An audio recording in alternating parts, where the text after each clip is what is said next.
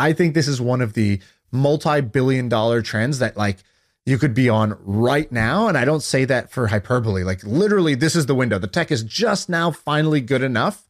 It's not quite there, but you need to start now and you could disrupt all of these marketplaces.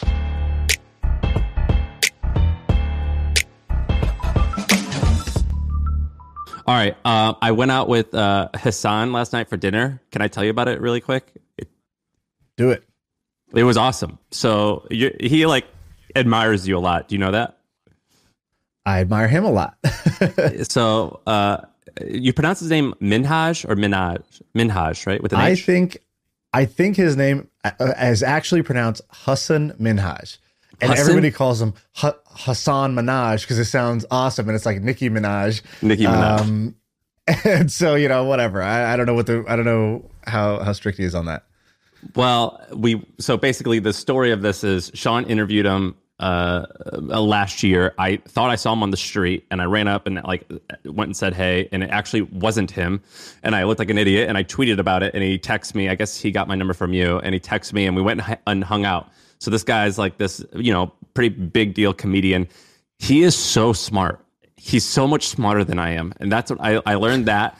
And number two, I was so intimidated to be around him because I didn't know if I was like, can I make him laugh? If I can make him laugh, I'm like, this is a win. And I really didn't. I didn't make him laugh. I failed. I did not. I could not make him laugh. And he like showed me these books that he's reading and I wanted to Google, like, I wanted to tweet this out, but I was too embarrassed. So maybe you could tell me, but I like Googled like books on how to be funny. Cause after I hung out with him, I was like, dude, this guy's got me in a trance. He could tell me about anything. He's so funny and good at storytelling. Like I'm so into it. And I was like, I want to figure out how to be funny. And I went on Amazon and I Googled like how to be funny or like how to be clever. And do you remember years ago when I wrote that article about this guy who games the Amazon Kindle system to rank really high and it's like shit books, but he like buys reviews? Right. Dude, it's like 6 of the top 10 on page 1 were all him. It's all this guy. I know the author. I know the guy's name. So it's all bullshit. Are there good books that I can read, you think, on how to be funny or how to be clever? Like, I felt like such a nerd. Like, I was going to tweet this out, but I'm going to look like the biggest virgin on earth. Just like, how do I, like, be clever in a conversation? Yeah, I don't know, dude. I feel like this is it's like a skill that's only passed down, like, you know, by hand. And it's only like trial by fire. Like, you have to, like, learn this when you're 12 and get good at, like, busting people's balls and, like, saying the funny thing in class.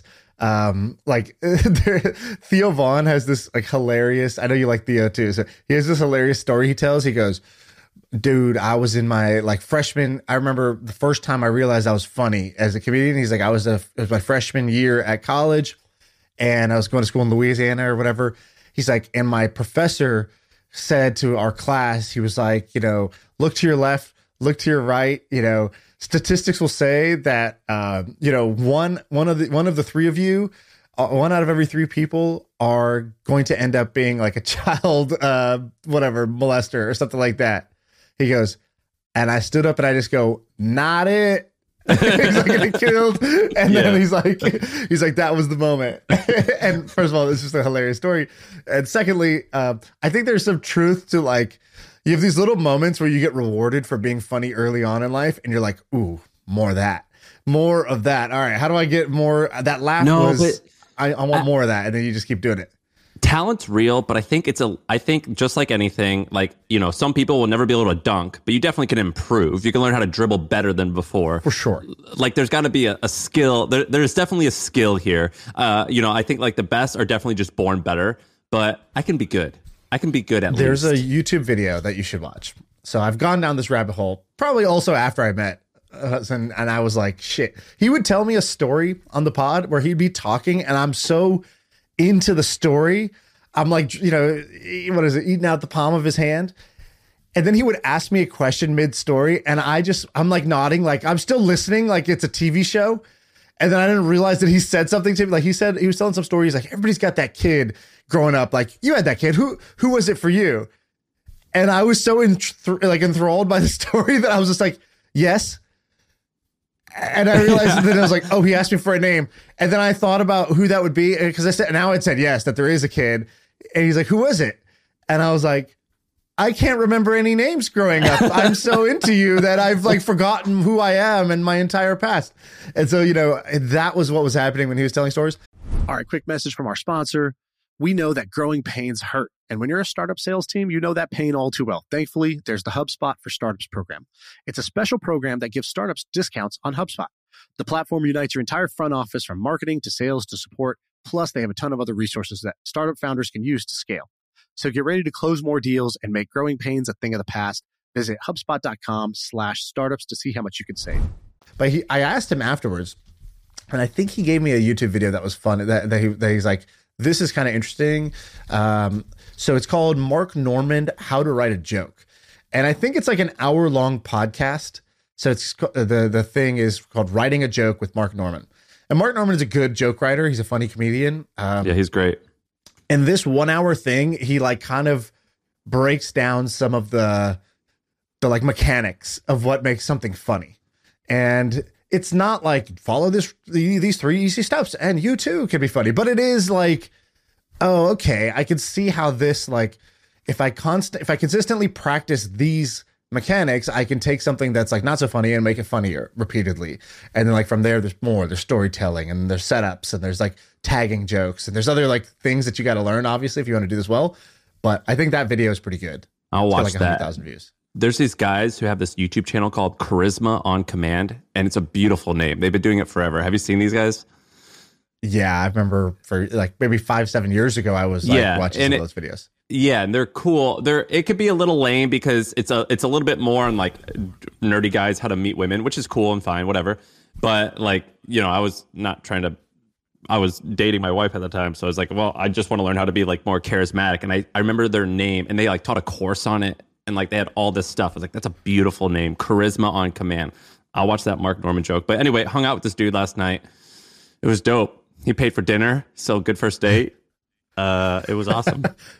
Did you try to pay? Did you do the thing? No, for sure. A lot me. But what's funny is when I go to, he like this, we went to Gramercy Tavern and he likes that place, which is, I guess is like a fancy or kind of fancy place. And I was like, dude, you come here a lot? He goes, yeah, I love it. I go, I'm not even going to look at a menu. Whatever you want to order for me, you just do it all. And that's how I love going to restaurants like that. I do that all the time. I'm like, I don't care. I eat meat and vegetables, get whatever. So the best is then after they order, then you complain. You got to do that too. That's the true D-bag move. By the way, one thing people liked from the last pod, or maybe a couple pods ago, I got a bunch of DMs about this. They were like, dude, I love the homie move that you said. And I was like, I didn't even remember what he's talking about. He's like, remember the homie move? That's like one of the top 10 things you've shared on the pod, which was, you were like, dude, guess how many blah, blah, blah. And like, when you say that, obviously it's something impressive, but I kind of guess low so that you can have your punchline where you're like, 100 million. And I'm like, oh, I only said 10 because I kind of knew it's more than 10, but let me give you this moment. People love that. I thought that was hilarious. Yeah, I saw the comments. People did dig that on YouTube. All right. So I made a little vow to myself to bring more specific ideas and stories to the pod, because I personally love the free flowing, just like wherever a conversation goes, it goes. But I want to make sure that, we have the entree, not just tapas. It's not just the appetizers. I want to have the entree. So let's jump into a couple ideas here. I got a few too, or I got one big one. I'm going to go one and then you go one. All right. So we've talked about this a little bit in the past. DALL-E and like how much AI is advancing. And I don't know if it's just like my TikTok feed keeps feeding me these, but every day I see a new incredible thing that AI can do. You have to explain what DALL-E is. Has just blown me away. What's that? You have to explain what DALL-E is. Oh, DALL-E is a program. It's a artificial intelligence program. DALL-E 2, I think, is the current name of it. That basically you just type in any word and it generates images on that. So you could be like Sam Parr, fishing, and it will just generate images that like look like they're either hand drawn or like a stock photo that are sandbar fishing. Even though no such image exists, let's say, it will create the image. So it like flips the whole idea of like creating art or taking photos or painting something, and it kind of like flips it on its head. It's like, no, computers and robots can now do that almost as good, if not in some cases better than what would be, the real thing or human stuff. And so you see that. You see deep fakes. Like there's videos where you'll see the Mona Lisa and then they're like, watch this. And they push a button and all of a sudden the Mona Lisa starts turning her head and she starts rapping like, Notorious B.I.G. And it looks like the mouth is like in sync with the lyrics and the thing looks real. It's like, yeah, they can take an image and they could turn it into a video using AI. Like AI can basically say, oh, if I have this image, I know where the eyes and the nose and lips are. I have been trained on what talking looks like, what singing looks like, what looking around and acting natural looks like. And I can turn any image into that. And it's really good. It's really good. They can take Barack Obama and they can make him like this happened now with the Ukraine thing. They took the Russian president, like, and the way that people can Photoshop an image to make it look real. You could take Barack Obama and you can make it sound and look like he is saying something, completely racist or whatever. So it's like, I think I can't trust videos. Well, I heard a podcast about that particular one. I think someone made one of these things to show how amazing it is. And then they also showed, but here's the downfall. And they made Obama, I think he said the N-word or something like crazy, like not cool. And they're like, he said that. Isn't that amazing? Obviously he didn't, but like, it seems exactly like he said it. This is where it's going to get dangerous. Totally. And let me, so I'll just keep going to some random examples. So there's another one where you can draw like a very basic smiley face on your iPad on this app called Procreate. And then it's basically just like eyes, nose, mouth, and you're just like pencil drawing it. Then you change the brush to the AI paintbrush and you just kind of like shade in, like, like when a kid would like scribble in a shape, and it like colors in as if you like painted this in fine detail with the shadows and the colors, and all you're doing is literally just moving your hand like a fool. And it's like, it knows already what like high quality art looks like. And it just turns your crappy art into high quality art. It's amazing. And so every day there's all these little amazing magic tricks, and they're not like foolproof yet, but the demo is getting ridiculously impressive. And so I used it to come up with a logo for a business I'm thinking about starting. I use it to come up with a logo, and it was awesome. Oh, I do that all the time. Yeah. If you just Google AI logo generator or brand generator, there's like 4 websites that you can use. And you just say like, it's a legal startup. The mood is serious, but still sophisticated. Go. And it'll spit out like an infinite number of logo variations that you could and you could be like, cool, print this on business cards. That's like how they make money, is like, print this on a business card, or like give me the high quality photo. You actually used it, right? Like I used it. Yeah. Normally what I do is I go to 99 Designs and I have like 99 Designs is amazing because you can get like 30 graphic designers to like make up a landing page, and you can be like, I like details from number 1, number 8, and number 14. And then someone combines all of them and they give me the one that I want. Whereas when you work with just one designer, you got to like kind of be nice to them and be like, no, this is okay, but can you kind of change it like this? Instead, I could be like, no, this sucks, do this. But also B, you can see all different combinations. And with DALL-E, I'm excited to use it in that way. And so let me give you like a couple ideas that I've had based off of what I've seen. So here's what I think these can be very big ideas. Now, the problem with these, I'll tell the problem also, is that I think it's so easy to do that you're gonna have a bunch of competition.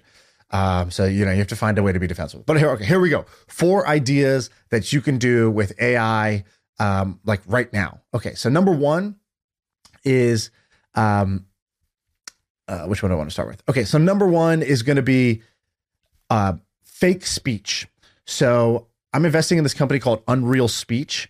I don't know if you've heard this, but check this out. This guy sends me deep fake audio of Gary Vee and Jordan Peterson reading The Milk Road. So I'm going to just play one of these. I think you can hear it. Let me just. This is The Milk Road, the newsletter that brings you so much entertainment, news, and laughs, it should be illegal. Yeah, no, hypothetically speaking, of course. Here's what's happening around crypto. Dude, it sounds just like Jordan Peterson. It's just like Jordan Peterson. Here's Gary Vee. This is The Milk Road, the newsletter that brings you so much entertainment, news, and laughs, it should be illegal. Yeah, no, hypothetically speaking, of course. You can see it messes up Here's sometimes. What's happening around crypto. The new stable coin on the block. So you That's can, amazing. That is so good. Is off like is that available? very little training data, and literally just like takes my thing, and you can see the places where my written stuff is like kind of like casual. I'm like, blah blah blah blah, and like it doesn't do that part very well, but the other parts it does like pretty dang well for a very small amount of training. Unreal Speech. Is it available to everyone? Yeah. So well, it's like brand new. So and so he was like, hey, yeah, Sean, you want to never do an ad read again? He's like, you have hundreds of hours of audio of you and Sam's voice that's on the podcast. Like, all you need to do is just say the word, and I can make it so that you'll never have to do an ad read again. Did he do it? I can make it so that the Milk Road, it'll auto add a companion audio. Like if somebody wants to listen to the newsletter on the go, like it'll do it in your voice. Like I can just do that now. And I was like, wow, this is incredible. He's like, yeah, and the way we're doing it is cheaper, faster, and like more accurate than like the kind of the other models that are out there on like Amazon or whatever. So it's like, dramatically cheaper to do, because this is a little bit expensive whenever you do this, because it's like machine learning, but the cost just keeps falling every year. And then there's techniques to make it even smaller.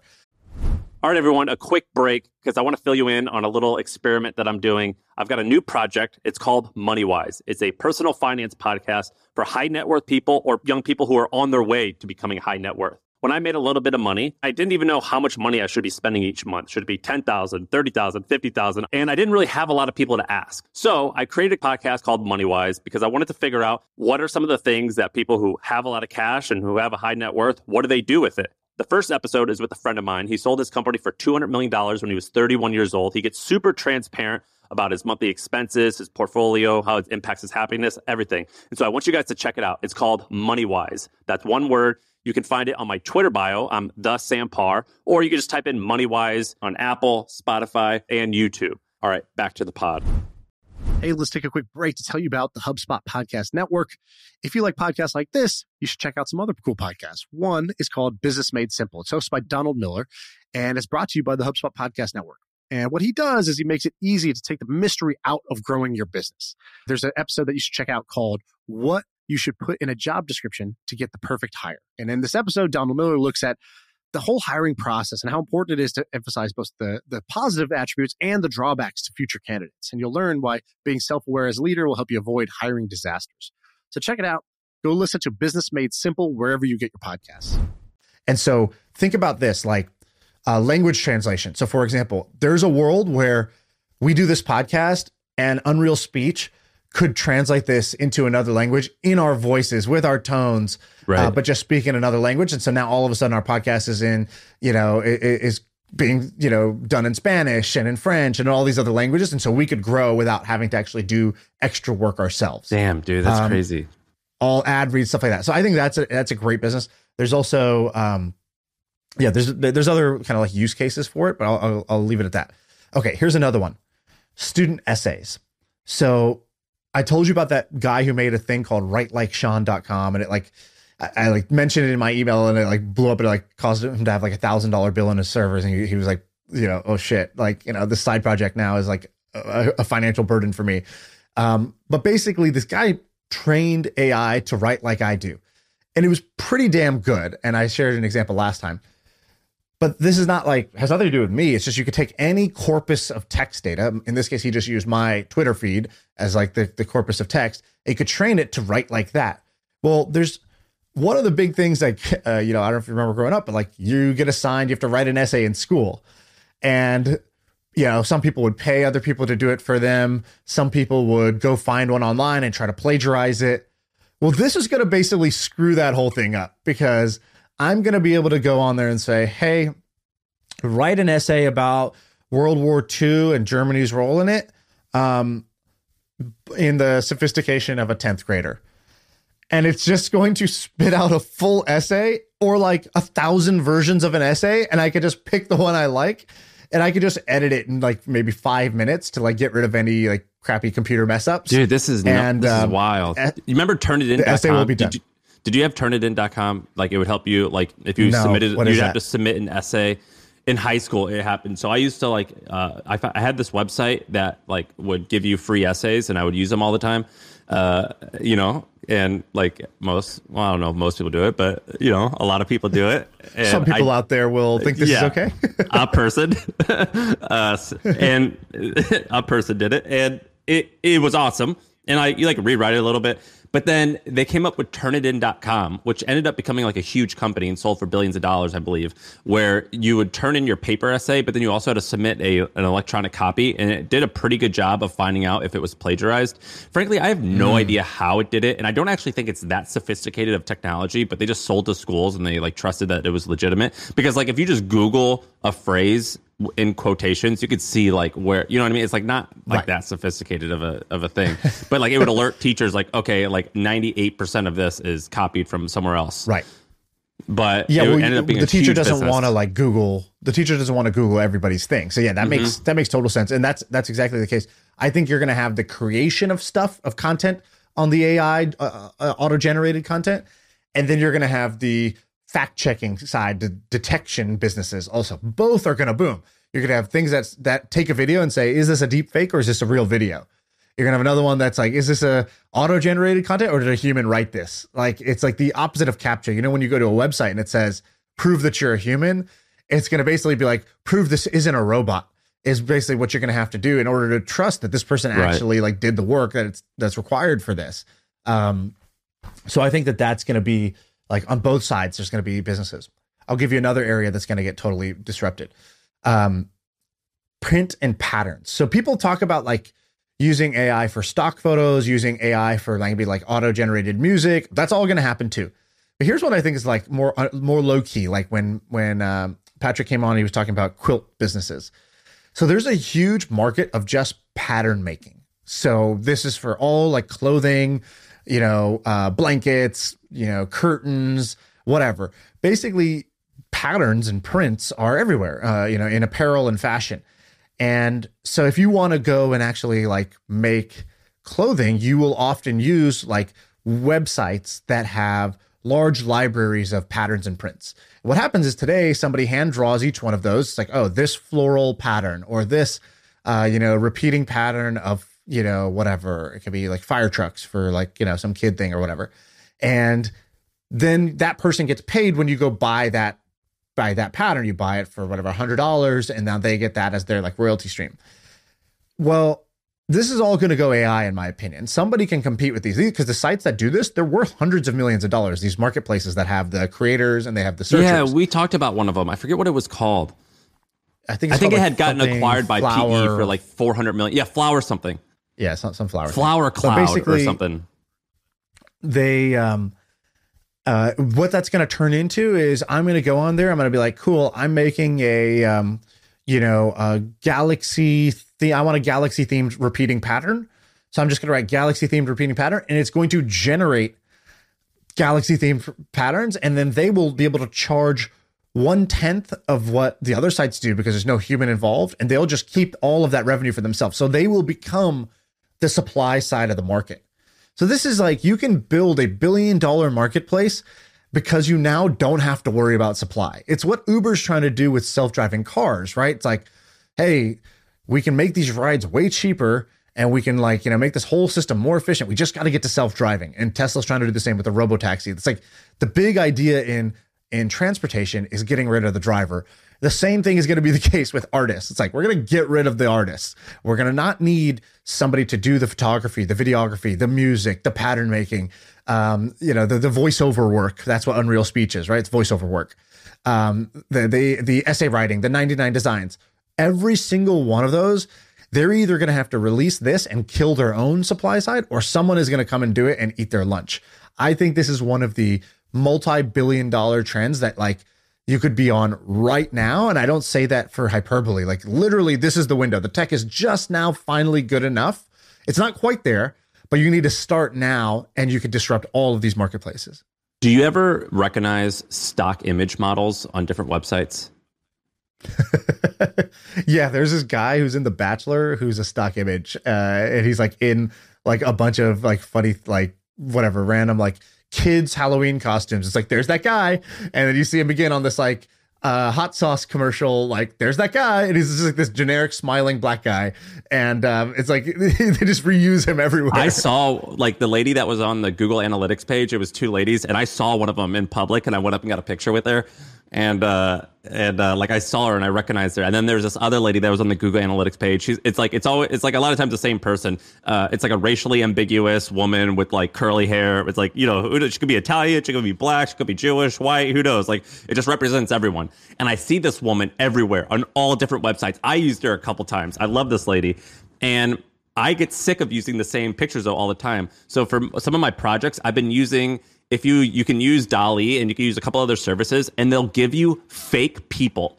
So I have a couple websites that have like testimonials, and they're real testimonials, but I don't want to use the people's face because I didn't exactly ask them for. It was like an email that they like wrote me. You know what I mean? I didn't want to use like their face because they didn't give me permission. But like, it's who cares? It's just a sentence. I can use that, and I Google AI sample faces, and you can get all types of faces, and you could say like, make this person this race, make this person happy, make them serious. You can change it, and you can make them all types of stuff. And I've been using that for sample images because when we were running the hustle, every once in a while we would like do it the right way, where we would like use an image that was for commercial use, but sometimes it would get categorized wrong, and we'd get like a, what do they call it, like I forget what it violates some notice. Yeah, that's right. And they say like, you have to, in multiple times we've had to pay $5,000. You just like, oh fuck, these guys, like, they're gonna cause an issue. We just got to pay them $5,000 and they're gonna go away. But we're gonna get, we're getting screwed here. But whatever, we got to do it. So I've been using them for stock images, so I don't have to worry about getting sued or get one of these cease and desist letters. Totally, it's gonna be the case with stock images. Like designers always use these libraries of like icons and illustrations, and there's like websites like the Noun Project and other things like that. What Dall-E did was basically they just read all of the text on the internet, and then they used it to create new stuff. And some people are like, dude, that's messed up. Like GitHub is doing this too. GitHub basically read all of the code that was on GitHub. They had a crawler basically index all of that. They fed all of that user data, and they fed it into machine learning. And now they have this thing called GitHub Copilot, which is, I think, like, I don't know how much it is, like $100 a month or something like that. But it basically is like, if you're a programmer, this GitHub Copilot can basically help you write your code.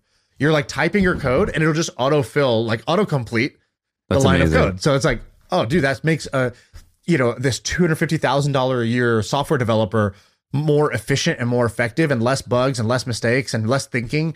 It lets a less talented person sort of create these functions and write code.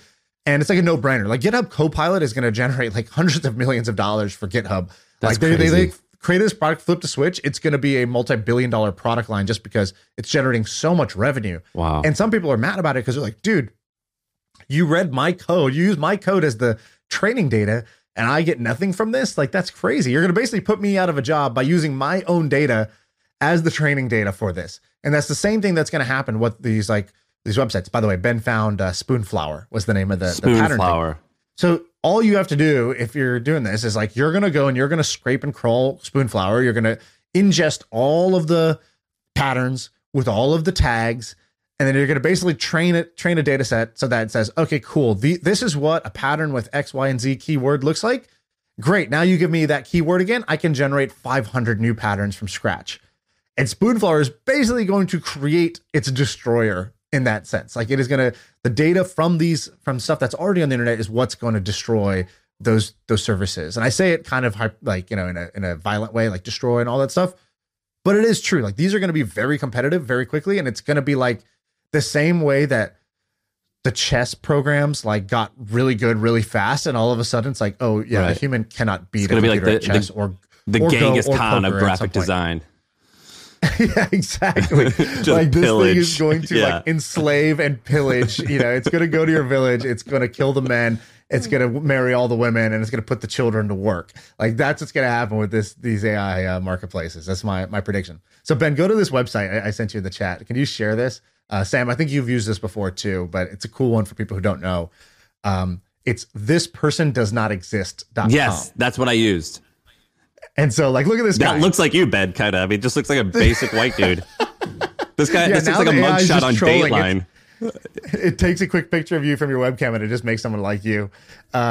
This is a dude this person does not exist. That's an AI composite of a face. So you can use this face anywhere in your website, copyright free, because nobody's going to be like, hey, dude, that's me. This is like such a useful, funny website. And it shows you in the bottom right, it'll tell you exactly how the image was created. It's like, it was imagined by a GAN, which is a type of machine learning thing or whatever. Here's how it works. You can use it yourself, blah, blah, blah. And watch this. You can use it for cats and horses and chemicals. It's like this cat does not exist. And you can like click a cat and it'll like AI generate a cat. Yeah, this is amazing. I usually just take a screenshot of those and I use those on like different websites. And so yeah, those are three ideas. I think I said student essay generation, Unreal Voices for voiceovers, and never having to you're basically turning your voice into a programmable asset, and then patterns and prints. And that's just like, that's not even saying some of the obvious ones that the other ones I mentioned, like stock. This is great. $1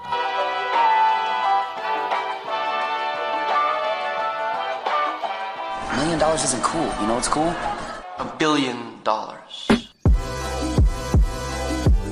All right, I have something for you. Have you heard of John Steinberg? Is he the guy who did Cheddar? Yeah. So listen to this story, and there's a reason why I'm telling you, but let me tell you the story. So basically, John Steinberg was the COO of BuzzFeed for a long time. I think when he joined BuzzFeed, it was like 20 people, so he wasn't quite the co-founder, but he worked his way up to be COO, and he was like the ad sales guy who became COO, and he kind of was like pushing it hard, and it was almost like a co-founder of BuzzFeed. And he's incredibly aggressive, very aggressive. And he started this thing years ago, like 8 years ago or maybe 6 years ago, called Cheddar. And the whole shtick was that it was going to be a live TV station for Facebook Live. And when he launched it, we were just getting started. And he like messaged me. He goes, "Have we met yet?" Which was just an alpha, like just such an alpha way to like.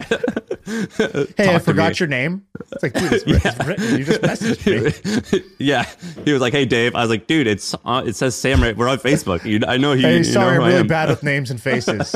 Yeah. What? He goes, "Have we met yet? We should meet." That's what he said, and I go, "Okay, cool." He goes, "I'm in San Francisco. What's your office? I'll come tomorrow." That's what he said, and I was like, "All right, clear your cool." calendar. Yeah, so I hang out with him. Nice guy, incredibly aggressive. Basically told me that like BuzzFeed was great, but he wanted to sell or something, or I don't know if he said this or I read about it, but like he wanted an exit and it didn't happen. So like he was like, "I'm just going to build this thing and I'm going to have an exit." And he's told me, he goes, "What's going to happen is I'm going to raise a little bit of money, like $30 million. It's going to do pretty good.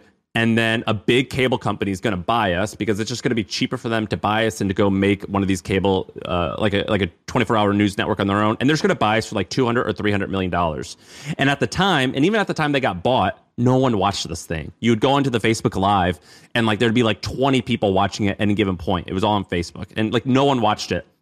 And I remember thinking like, this guy's crazy. This is not going to work. No one this is nonsense. This is a bad business. This is a bad company. And 2 years in, he told me, he goes, "In year 2 or 3, we're going to get acquired for a couple $100 million. In year 3, I think he sold the business for $250 million. 100% called his shot. If you Google Cheddar To acquired, a cable company, also to a cable company, to like an Australian cable company that I never heard of. I think they're popular in New York. I think they have like a thing in New York too.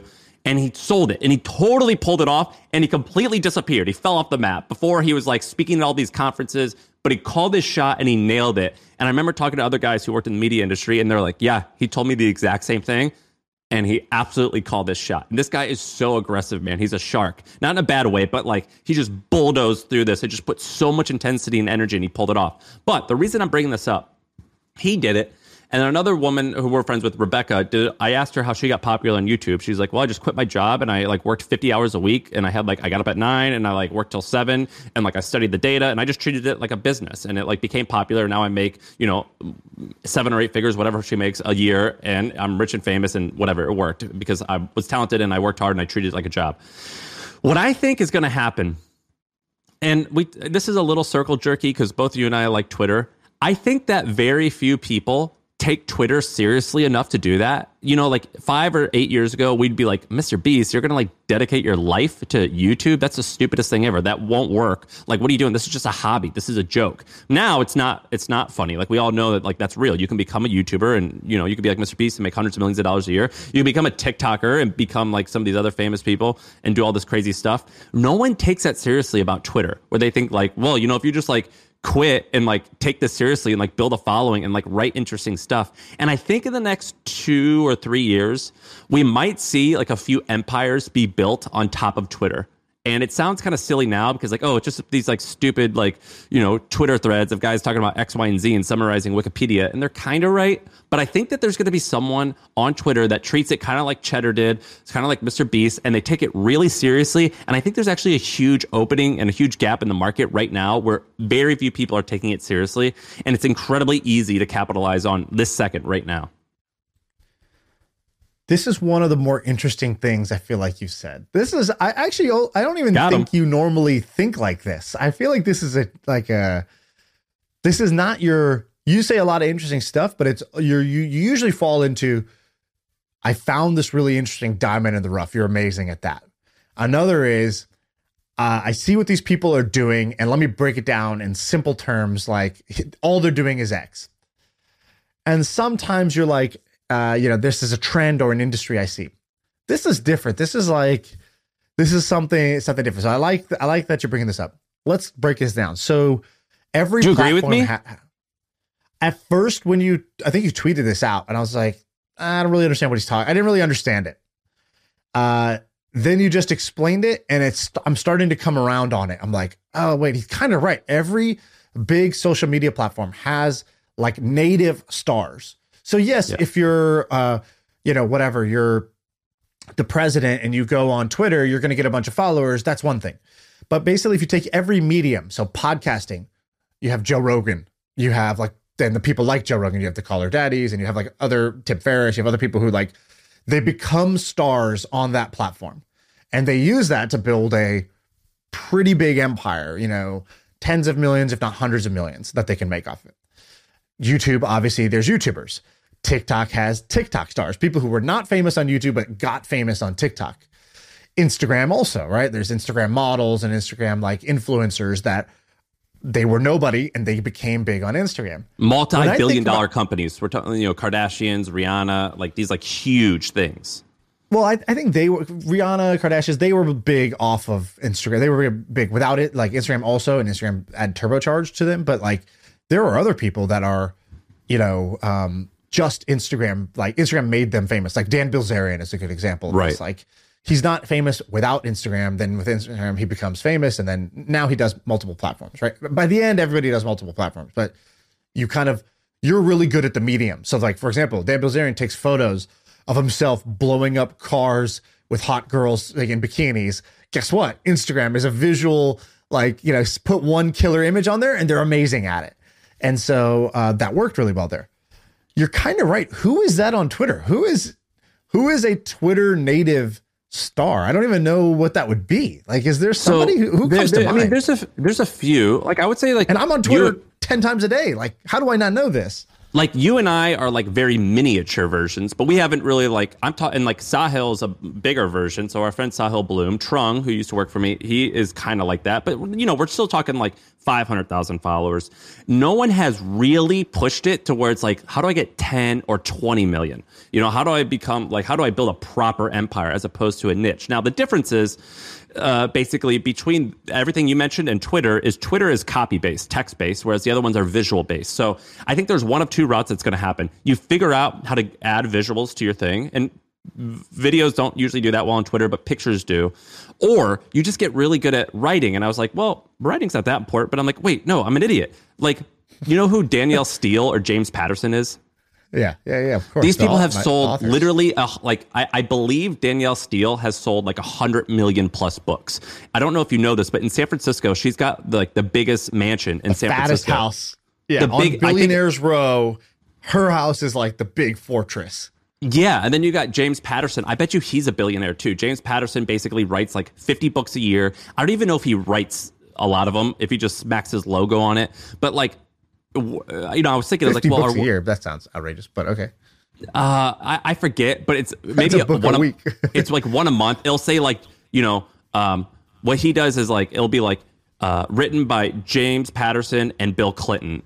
And then it says like, and also this other name. And it's like a duo about them. It's like a story written about like the White House or something like that. And he like partners. It's like this weird thing that he does. He writes a ton. He's prolific. And a lot of like real quote authors, like these like artist folks are like, oh, that's just garbage. But he's like, dude, I don't care. I'm pumping this shit out. Anyway, authors like definitely crush it still. And the power of the written word is very powerful enough to like, you know, get these people to buy all these books. And I still think that's possible. But I do think that we're going to see like an empire built on top of Twitter. Arguably, you and I we've easily created 7 figures of personal income through Twitter. Maybe you could say even, I would have to add it up, maybe 8 figures, but a lot. I think, though, that there's going to be literally billionaires created on Twitter. And it hasn't happened yet, though. Wow. Yeah, we can't call ours empires. Like, what's a very, very small, like a Lego, like a convenience store. Yeah, like we've created like a Quickie Mart. Yeah, we own like Twitter. 4 Burger Kings. You know what I mean? And you're right that Sahil and Trung are good examples of like they actually try. So like they like religiously write content, they schedule it, they research it, they like publish, they like try to amplify it, they have calls to action at the bottom, and it works. And I've seen them crawl from 0 to Sahil's at like 500,000, maybe more. I don't know. Dude, Trung, a lot of people thing. don't even know that Trung worked at The Hustle. He wrote the daily email. We found him when he was working at like as a financial analyst. It was all internal reports. He signed up for Twitter while he worked at my company. And we all like shared each other in this like silly circle. And now he's got 600,000 followers and he's like a personality and like people know him. Like they talk about him and how he's funny and all this stuff. And I think it's going to happen. And like when I tweeted out that event thing, 1,000 people signed up and I'm like, oh my God, like why aren't you actually see Instagram? Like you'll see like the Jake Pauls and the Logan Paul, they'll like say like, I'm going to be, when they were starting on YouTube, they're like, we're going to be at this location, come. And they film all these crazy videos of all these people around us. No one's doing that shit for Twitter. And I think that someone needs to just take the YouTuber playbook and just deploy it here and take it full time and seriously. And they could create tens or hundreds of millions of dollars of wealth. And so what would you do? Because like, I think the guys we talked about, Sahil basically does like, kind of like mental model, intellectual like stuff where it's like, oh, either like kind of what I'll call like the generic life advice, generic business advice, or like, hey, let me tell you about this phenomenon in psychology about cognitive biases. And here's 30 cognitive biases you want to be aware of. And like, I don't know why these do so well. They do incredibly well. That's not my cup of tea, but it's definitely other people's cup of tea for that. Here's what they need to do. Here's how you cross the chasm. Here's how you cross this threshold. So basically, these guys are popular on this Twitter medium, and Twitter it feels like a 1-to-1 a little bit, or maybe like a 1-to-10. It's like me and my 10 friends like consume this and we'll joke about it.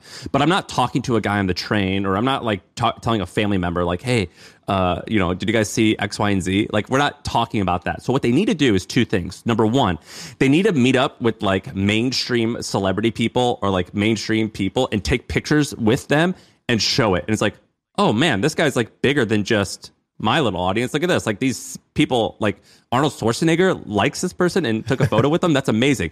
The second thing that they need to do is they need to get off of Twitter and into real life. So for example, in the early 2010s, when the Caspers of the world were coming out, subways in Manhattan were underpriced for the billboards. And a couple of these companies like Subway, Oscar, they go, let's advertise on these billboards down in the subway, and then we'll actually buy real billboards. And people are like, why would you do that? Like, we could track all this on the internet. And they're like, well, because if we get it out off of the internet, it's going to seem more than just an online thing, and it's going to feel more like a real tangible thing. You're going to see like this ad next to like, a Ford ad, and next to this thing, it's going to feel like this is actually a little bit more legitimate. And so what they need to figure out is how to do that. So you do that by having real life events. You do that by like getting a book that you publish. You get that by getting a cameo on a TV show, and you like get everyone in on the joke. It's like, hey, everyone, check this out. They asked me to be a background on Friends. Like, here, look, you can see my head. Isn't that hilarious? Like, you do these things like that where it's like real life and like bigger than just this 1-to-10 thing. And then people start taking you seriously and realize that it creates FOMO and it creates social proof, and you start becoming actually culturally relevant. You know what I mean? And that's how you should do it. So you just like take pictures with you and celebrities and then try to get in more in-person stuff so you're off of the internet. And I think that would work. Yeah, I think that's good advice. Like, people will believe about you what you believe about yourself, and also people will believe about you what they think others believe about you. So if I see you hanging out, if I see you, this is why YouTube works, right? Like people on YouTube will have like, or Instagram, they'll have like, they're taking a picture, but it's actually the background. That's the picture. It's like, I'm just trying to show you that I'm sitting in this car or at this place or with these people. And there's like, everything that's said is actually in the background. The foreground is just kind of like your excuse to say it. Or when Casey Neistat's like walking through New York and he has kids coming up to him and goes, "Hey, what's up, kid? Say hi to you're on the vlog." Like, you know what I mean? It's like, oh, wow. Like in New York, Casey gets recognized everywhere. He's more than just what I see on my screen. And like celebrities do this, they like when they like tip off, the paparazzi to come like take pictures of them, and they're like they like pretend like they're trying to not be seen, but then like they actually, it's like a deal. Like, hey, dude, I'm gonna be here. Come show up and take my photo, and then we're gonna use that photo for this. Or they'll like do stuff like that. So I think that's a thing. Like I had a buddy who created he's got like an online e-commerce brand. They opened up their first store. The store's not gonna do that many sales, but just showing that, hey, we opened our first store in New York. It's like kind of like, wherever in New York, some like small place. And it's like, just that makes it feel like this brand is more trustworthy. It's more established. It's more legit. And then they had a bunch of friends, like 15 friends show up, and they were like doing a ribbon cutting ceremony. And the friends are all like, hey, wow, yeah, hey, question for you. Like, like trying to pretend like they're the media. And like, if you zoomed out, it's like 10 people standing in a small cluster. Right. But like from the right angle, it looked like a mob was at the store. And again, it's like this perception creates some version of reality. So I definitely think that helps. I don't think that's enough to build the empire. I think you got to do two things. One, be in it for like the next 7 years. Like Mr. Beast and all these guys, they didn't start with like, as big as they are. It takes like 5 to 7 years to build something like really, truly massive. The second is I would stop trying to jump off Twitter and go to other places and be like, this is where the good shit is. I'm going to master this medium and this medium. Totally. Like, I'm going to make it work here. The third is I would do some of the stuff that just helps build fame in the first place. So I think having your lane or your niche helps because it'll attract people who are interested in that. Second, controversy or collabing with others, I think is going to work. And people don't do controversial stuff really on Twitter right now, but it should be like, oh my God, I called in to like this show and I got, how people used to call into Howard Stern and like get him to like say this crazy shit, like, check this out, got him. You know what I mean? Right. Well, some people do it and it works. Like there's a guy who's doing this, Zach Weinberg or something like that. Yeah, he's hilarious. I love that guy. Built and sold like, I don't know, a $2 billion company in like the biotech space or some shit like that. But why does everybody know him? Because he's the guy who just will consistently shit on crypto. He just is challenging people to fights about crypto, and he's just trying to debate them in public and embarrass them. That is his whole shtick, and he's getting so much fame for dunking on people in crypto, and because there's a set of audience that likes to A, watch a fight, and B, that is anti-crypto, has some anti-crypto feelings, and they're like, he is their champion. You go debate people because I don't know if I would be able to. And so that's exactly how Ben Shapiro got famous too, by the way. And on top of that, then you have like Keith Raboy or whatever, people who are just like a dick to other people. Like he'll just like respond to somebody like wrong. And they're like, well, explain, like, I'd love to hear your perspective. And he's like, I don't share my perspective with fucking losers. Or, whatever. Like he's like, he'll shit on you once. And then even if you try in good faith to come back, he'll be like, the data is out there. Go read a book. And yeah. Like, one time he was like, the best thing goes, I've forgotten more about startups than you'll ever even know. Yeah, exactly. Or he'll be like, call me after your 6th unicorn because that's where I am or whatever. Like he's like, obnoxiously just like shitting on people, and it's hilarious. And because of that, like the controversy spreads. Some people hate him, some people love him, and he kind of uses that to grow. So, anyways, I think controversy is also another underrated thing. There's a bunch of things that people need to do, but I would say the main one is like find your angle, your hook, your niche. Like for Casey Neistat, it's the daily vlog. For other people, it's the explainer videos. It's like whatever. You got to find that for you on Twitter, and then like do it for 5 to 7 years, and have faith that like just like it wasn't obvious that being a YouTuber was just such a big deal back then. I think it's not that obvious, to your point, that you can do this on Twitter too. Yeah, so that's my pitch. I think it could be cool. All right. Can I tell you about something that I kind of knew about, but has recently blown my mind? Yeah. It's the Thiel Fellowship. So, yeah, it's amazing. what the Thiel Fellowship is. Ben, I'm curious. Do you know what the Thiel Fellowship is? Come off mute for a bit. Because I think Sam already knows. I want to talk to somebody who's maybe more where the audience is, which may, aware but not familiar. Yeah, so I know what the Thiel Fellowship is. I'll tell you just my impression of someone who doesn't know a ton about it is just that it's for essentially high schoolers who are super geniuses, and Peter Thiel is going to give you a bunch of money in order to not go to college and do something cool instead. Kind of. It's actually, I think it's actually for people in college to leave college for a year. So 100K to basically leave college for a year and work on something interesting. And Ben, if I asked you like, hey, is it like successful, unsuccessful? Do you have any idea? No, except for that I know, what's his name did it? The guy who did Ethereum. Vitalik. Yeah, exactly. Vitalik. Yeah. So, which, by the way, I still haven't told my Vitalik story on air, which is I was in Amsterdam and I saw him and I couldn't think what to say. And he's walking right past me and I just turned and went, "You're Vitalik." And he didn't like look or say anything. He just kept walking, but it was him. Did he have security with him? No, he was walking all alone on the streets of Amsterdam at 8 a.m. in the morning. It was just us. Our software is the worst. Have you heard of HubSpot? See, most CRMs are a cobbled together mess, but HubSpot is easy to adopt and actually looks gorgeous. I think I love our new CRM. Our software is the best. HubSpot. Grow better. Yeah, we need to protect this man. He never has security with him, and he's just like wanders around to random cafes and goes to events and stuff like this. I'm like, dude, I really hope he's got such good security that you just can't see them. That's what I'll tell myself. So this Thiel Fellowship thing is amazing. The Thiel Fellowship was exactly what you said. Peter Thiel comes out. Peter Thiel is the kind of original founder of PayPal. He was the first investor in Facebook, put $500K into Facebook early on, which became hundreds of millions of dollars, if not billions of dollars. And also, prolific investor in a bunch of other things, including SpaceX and other businesses. So Peter Thiel comes out and he basically says, college education is a bubble.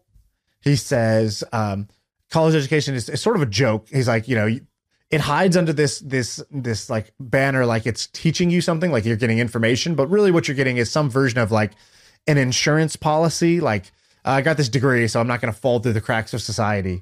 And you're getting like, some status symbol, like, oh, I got this stamp on my thing. So it's like a luxury product, like wearing a nice bag. Your Harvard degree is like your Louis Vuitton bag.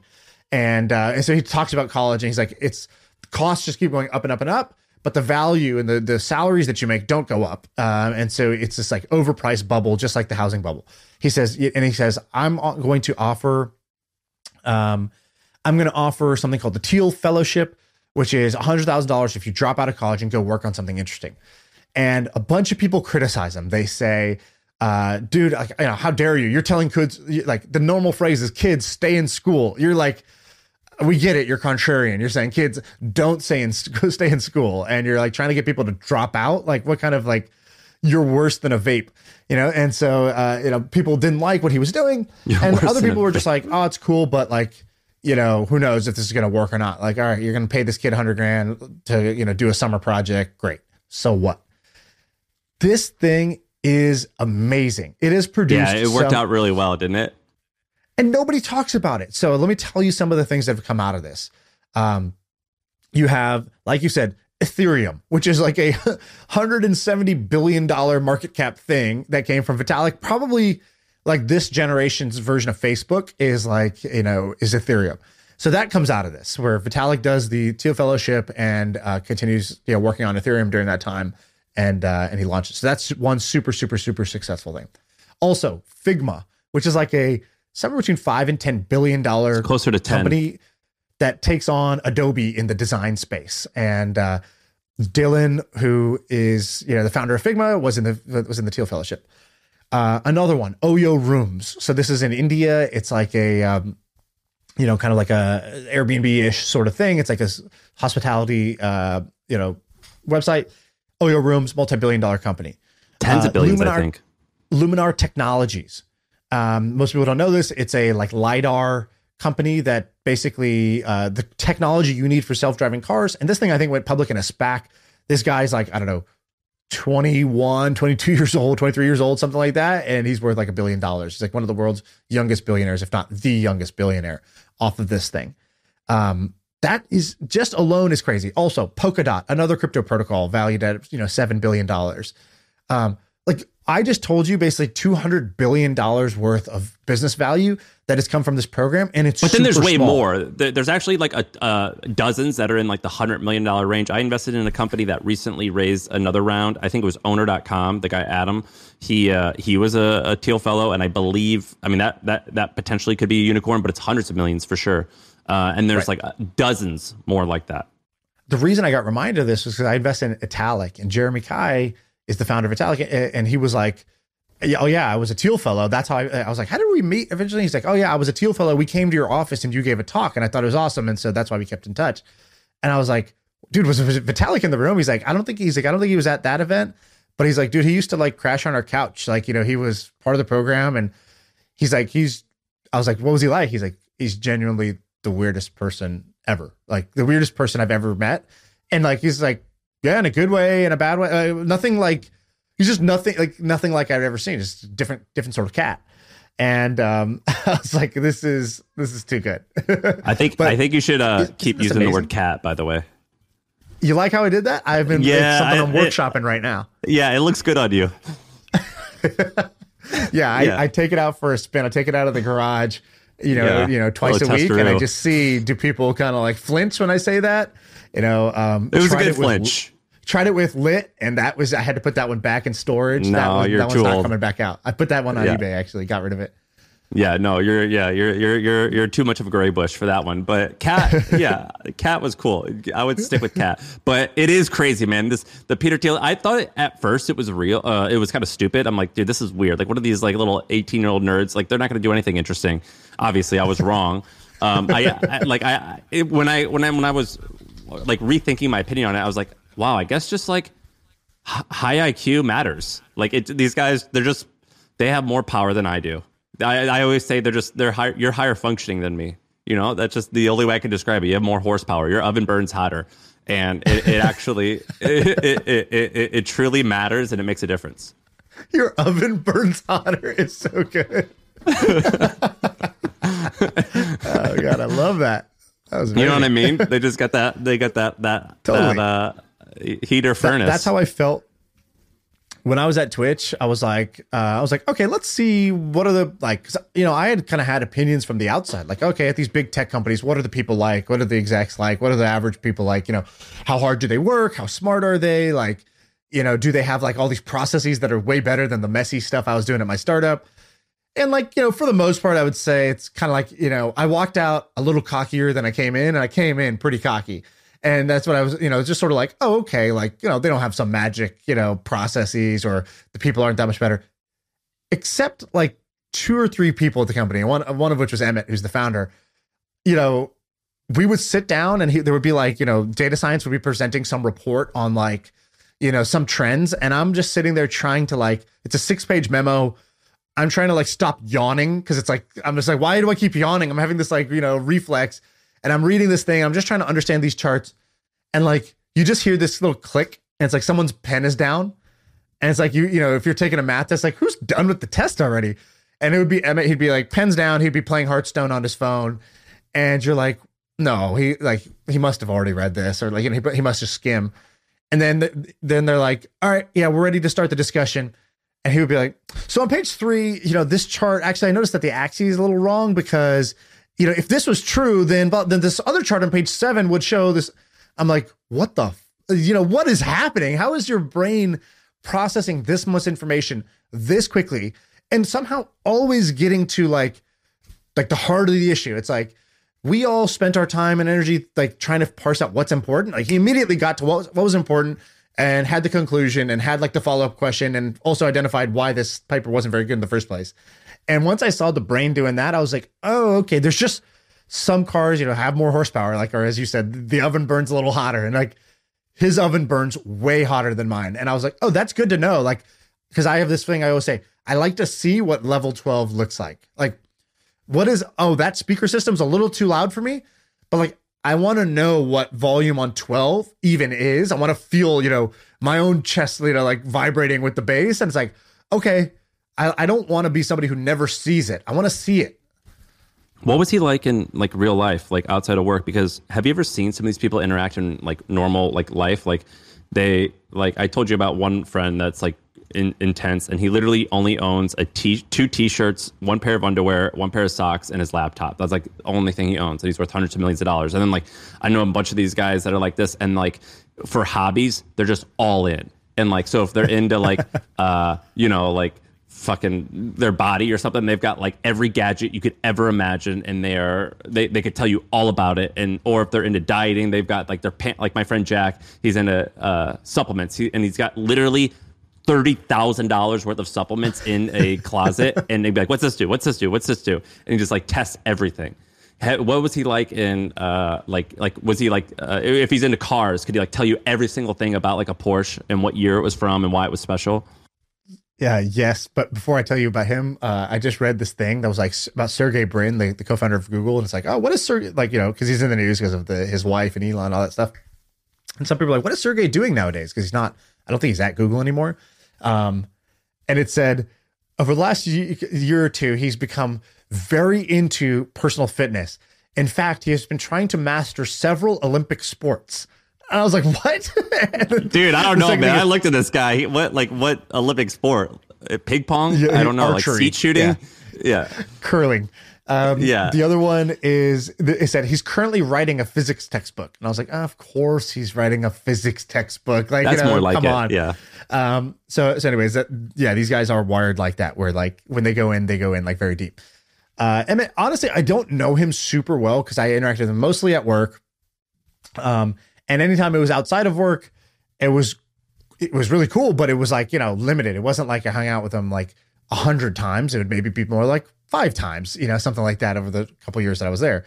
What I would say is like a couple of little things that stood out. One, he's like us. He's an idea machine. In fact, I need to get him on the podcast because you've been saying that for 3 years now.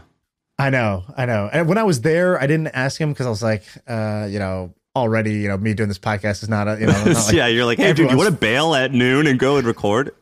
Yeah, it's not everyone's favorite thing I do. But I think now I can do it. But he would like he told me this idea. He's like, I tell you about his gym idea. No. He's like gyms need to be made like video games. If I was going to leave Twitch, I might start this. A gym that's structured like a video game. So he's like, this is how it works. You show up and you're like the beginning character of a game. Like you show up and we give you kind of like your basic uniform, and we have a little wrist strap that like tracks your level of like fitness and intensity as you work out, and you basically level up. And so like every time you come to the gym, you're earning points. And like, as you earn points, like we give you like better gear. Like we'll give you the more fitted, clothes that look cooler. And so you can like visibly see people's different levels as they go to the gym. You would be able to like go into certain sections of the gym that were previously locked to you. You would be able to get like protein shakes and stuff for free. And he's like, I think if you gamified a gym, people would come more.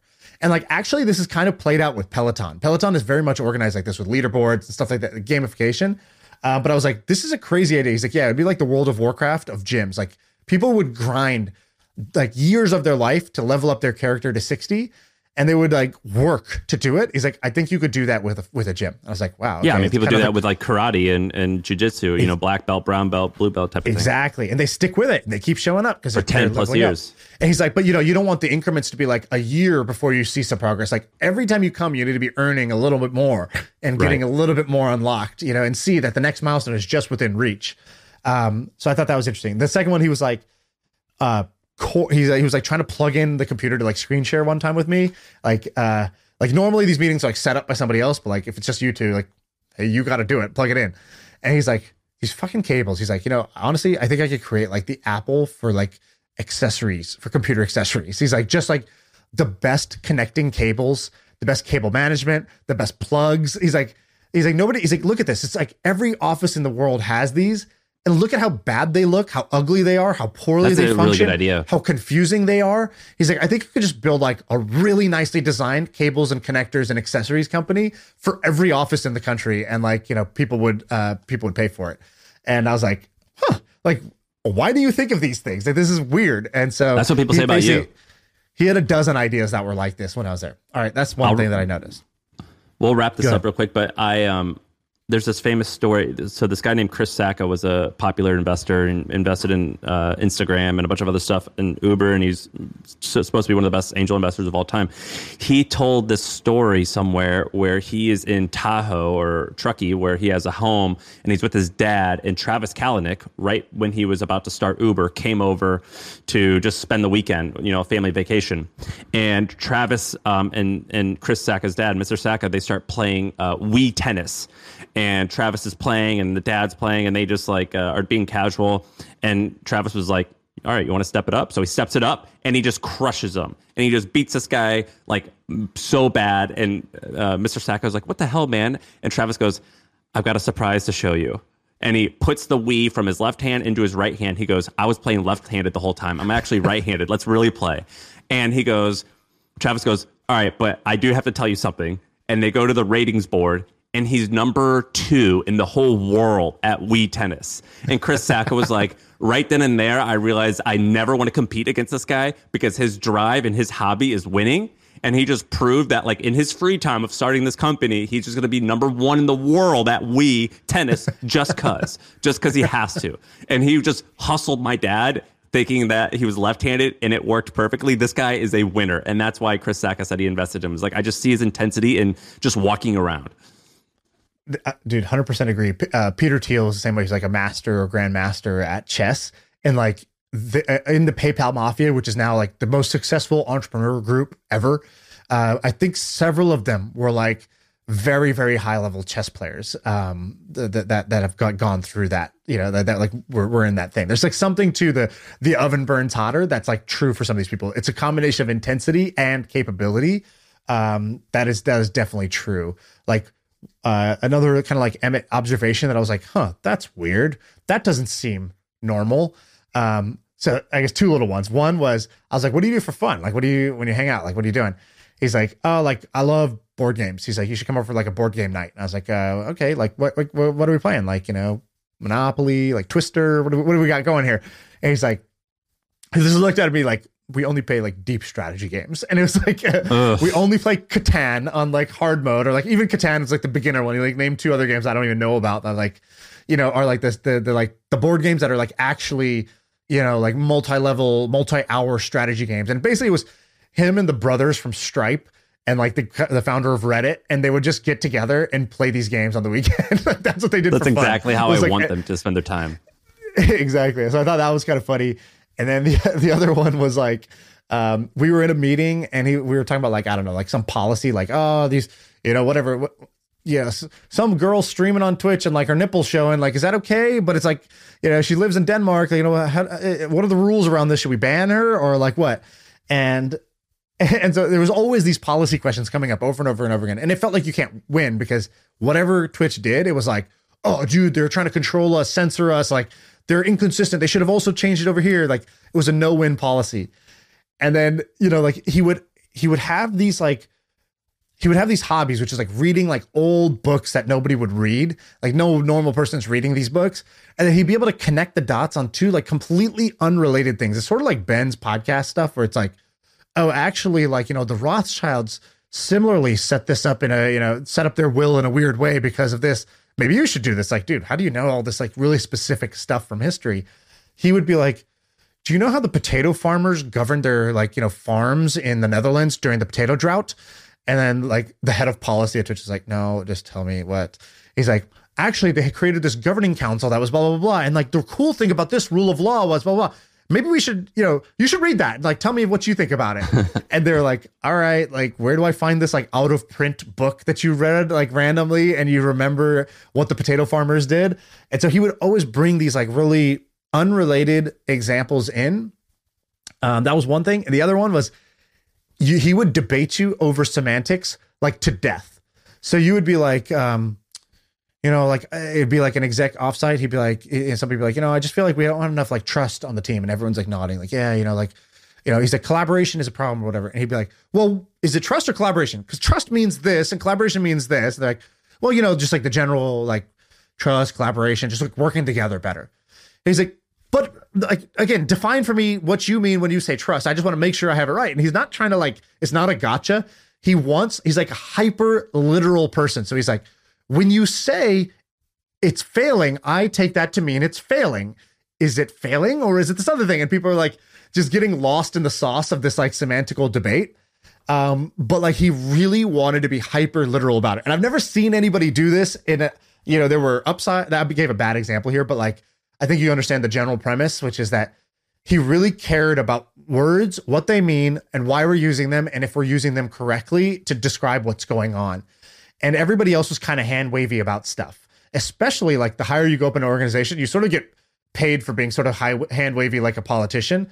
And he was the opposite of that. So these were some of the things I noticed that now when I invest in founders, I'm like I invested in this guy who created this company called Skio. And he's like, yeah, I was like, what'd you do before this? He's like, oh, I was a professional Call of Duty player. Like before that, I was, I was like grinding in World of Warcraft. Like it was a waste of time, but like, yeah, it was, top 3 in the world or whatever. It's like, what? Oh, you were like a top 3 StarCraft player, like, in this on the East Coast server. Like, okay, you're a winner and you're obsessive and you are like, you find the rules of the game and then you like optimize to win it. And sure enough, now like with his thing, he's just like a wrecking ball with like acquiring customers because he just this is the new game and he's like finding rules and he's like maximizing his edge in everything that he can do to the point where he's kind of like a nut job. Dude, but like, it works. At the end of episodes like this, I'm exhausted. I feel like I just exerted so much energy, both listening and speaking. Do you have to take a nap at the end of this? Because you just spoke like with incredibly high energy we've done this we're an hour and 17 minutes in. Do you get exhausted? I take naps after. No, not at all. Really? I leave these on a high. So do I, but then I need to go to always. You never have water. I usually drink 3 drinks while I'm doing these, but like I'm exhausted. I get exhausted just listening. Well, that's probably my fault. So I'm sorry. It's a good exhausted. I'm like, God, I just learned so much and I need to get so much better at this, and this by hearing this story. And I was just so intensely listening and enthralled by this conversation that I need a nap. I've got to go lay down. I got to go rest. Balaji went on Tim Ferriss's podcast and did like a 3-hour podcast. And I listened to it last night. And like literally while it was happening, I could feel my brain fatiguing, just trying to like digest what this man was saying. He's so and by the way, you also hear Tim Ferriss I love Tim Ferriss. Tim Ferriss sounds like an absolutely defeated man on these podcasts with Balaji, because Balaji would be like, anarcho, on one hand you have the woke capitalist, on the other hand you have the anarcho-capitalist. Do you know what I mean when I say that? And Tim's like, no, tell me. And like that happens 40 times in the episode. He's like, are you familiar with the concept of the the Schrodinger window? And Tim's like, no, but I assume you can tell me. And he's like, he just does that over and over and over again. Dude, one time when he was with us, he was like, Bitcoin is kind of like Battle of the Bulge. And you remember how the Germans were doing it? And I'm like, dude, I needed an analogy for your analogy. Like please don't reference Battle of the Bulge when trying to explain a complicated topic. Like, it's like, Bitcoin's kind of like neuroscience. Like, how like the chemicals of like this and this interact this way. Like, think of Bitcoin as the amygdala of the crypto ecosystem. Yeah. It's like, well, what's the amygdala, dude? I don't know. That's what was happening. And I guess I did that to you in this case, but no, you're way dumber. I could totally keep up with that. It just was a good story. No, you just talk more.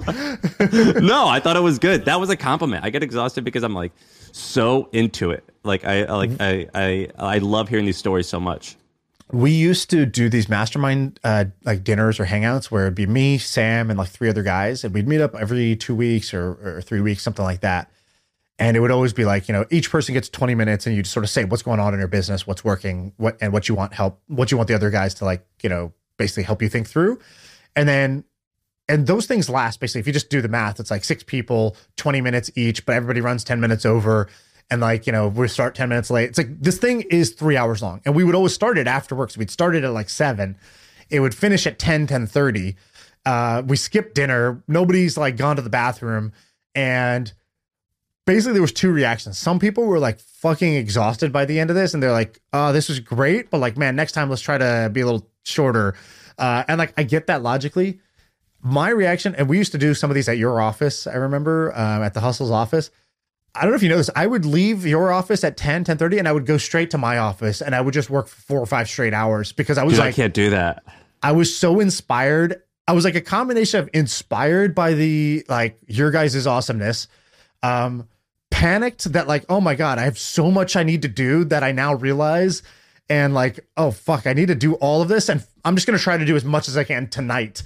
And like, it was a combination of like enthusiasm and like feeling overwhelmed by like the amount of potential and ideas and like stuff I could be doing to make our stuff grow more. No, I got to go like drink Gatorade and take a power nap. Like, you know what I mean? Like, I need to fuel up. I'm gonna go eat a Cliff Bar. I get worn out. I'm like, my blood sugar's low. I can feel it. I guess that's the episode, right, Ben?